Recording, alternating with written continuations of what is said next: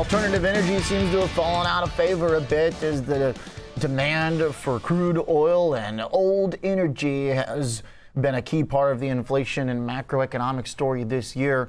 Prices in gasoline, of course, near the highs, and stock of one of the disruptive energy plays in the nuclear world, Lightbridge, down near the lows. Let's check in with the CEO joining us. Seth Gray is back, President and CEO at Lightbridge Corp. Seth, welcome back to the program. Thanks for being here.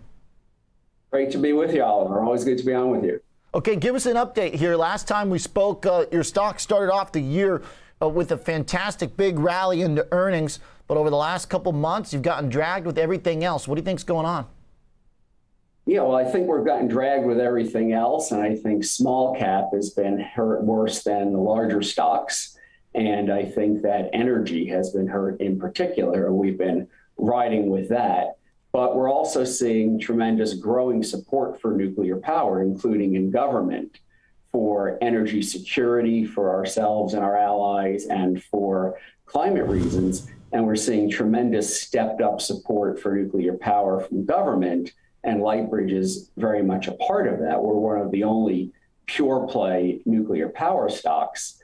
And we're going to be entering into a strategic partnership. We're now negotiating with the government with agreements under which our new technology from Lightbridge will help the government and America meet its clean energy and energy security goals. Give us some details. What's the next phase of this agreement?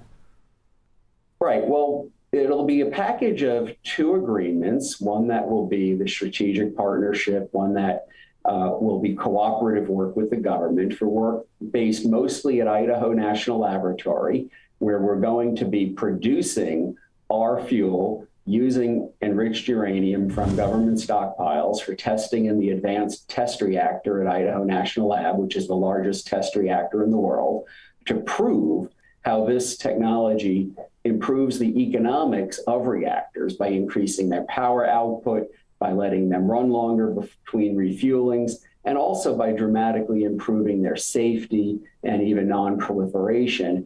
And we've been producing some samples. This is one we've produced recently with very advanced metallurgy, with new technology. We're really, for the first time, this is a redesign of the fuel that can run in the existing reactors and the new small ones that are coming versus little incremental changes to the old fuel that's been used for half a century. Is there, so the government spending and the government involvement is obviously an important part of your customer base. For the spending overall, do you see the energy, somewhat of a crisis we're in with prices being so directly affected from some of the supply chain issues, demand also booming? There's been this huge resurgence in traditional energy prices.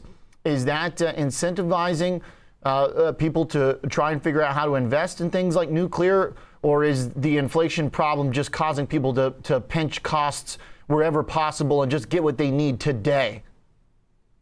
Well, I think people are pinching costs today. I think government is focusing on the medium and longer term, especially as we have allies in Europe like Germany and neighboring countries that are spending about $1 billion a day on fossil fuels from Russia, helping to fund Putin's war on Ukraine. And the more we can provide alternative energy sources like new small reactors, new large reactors, new nuclear fuel technologies, and wean our allies off petro-dictators, the better. And we're also seeing with the surging natural gas prices in Europe, with fertilizer there being so intense in use of natural gas to produce, fertilizer production is down. So food production is down, food exports are down, food prices are up, and nuclear power can help with that in many ways as well.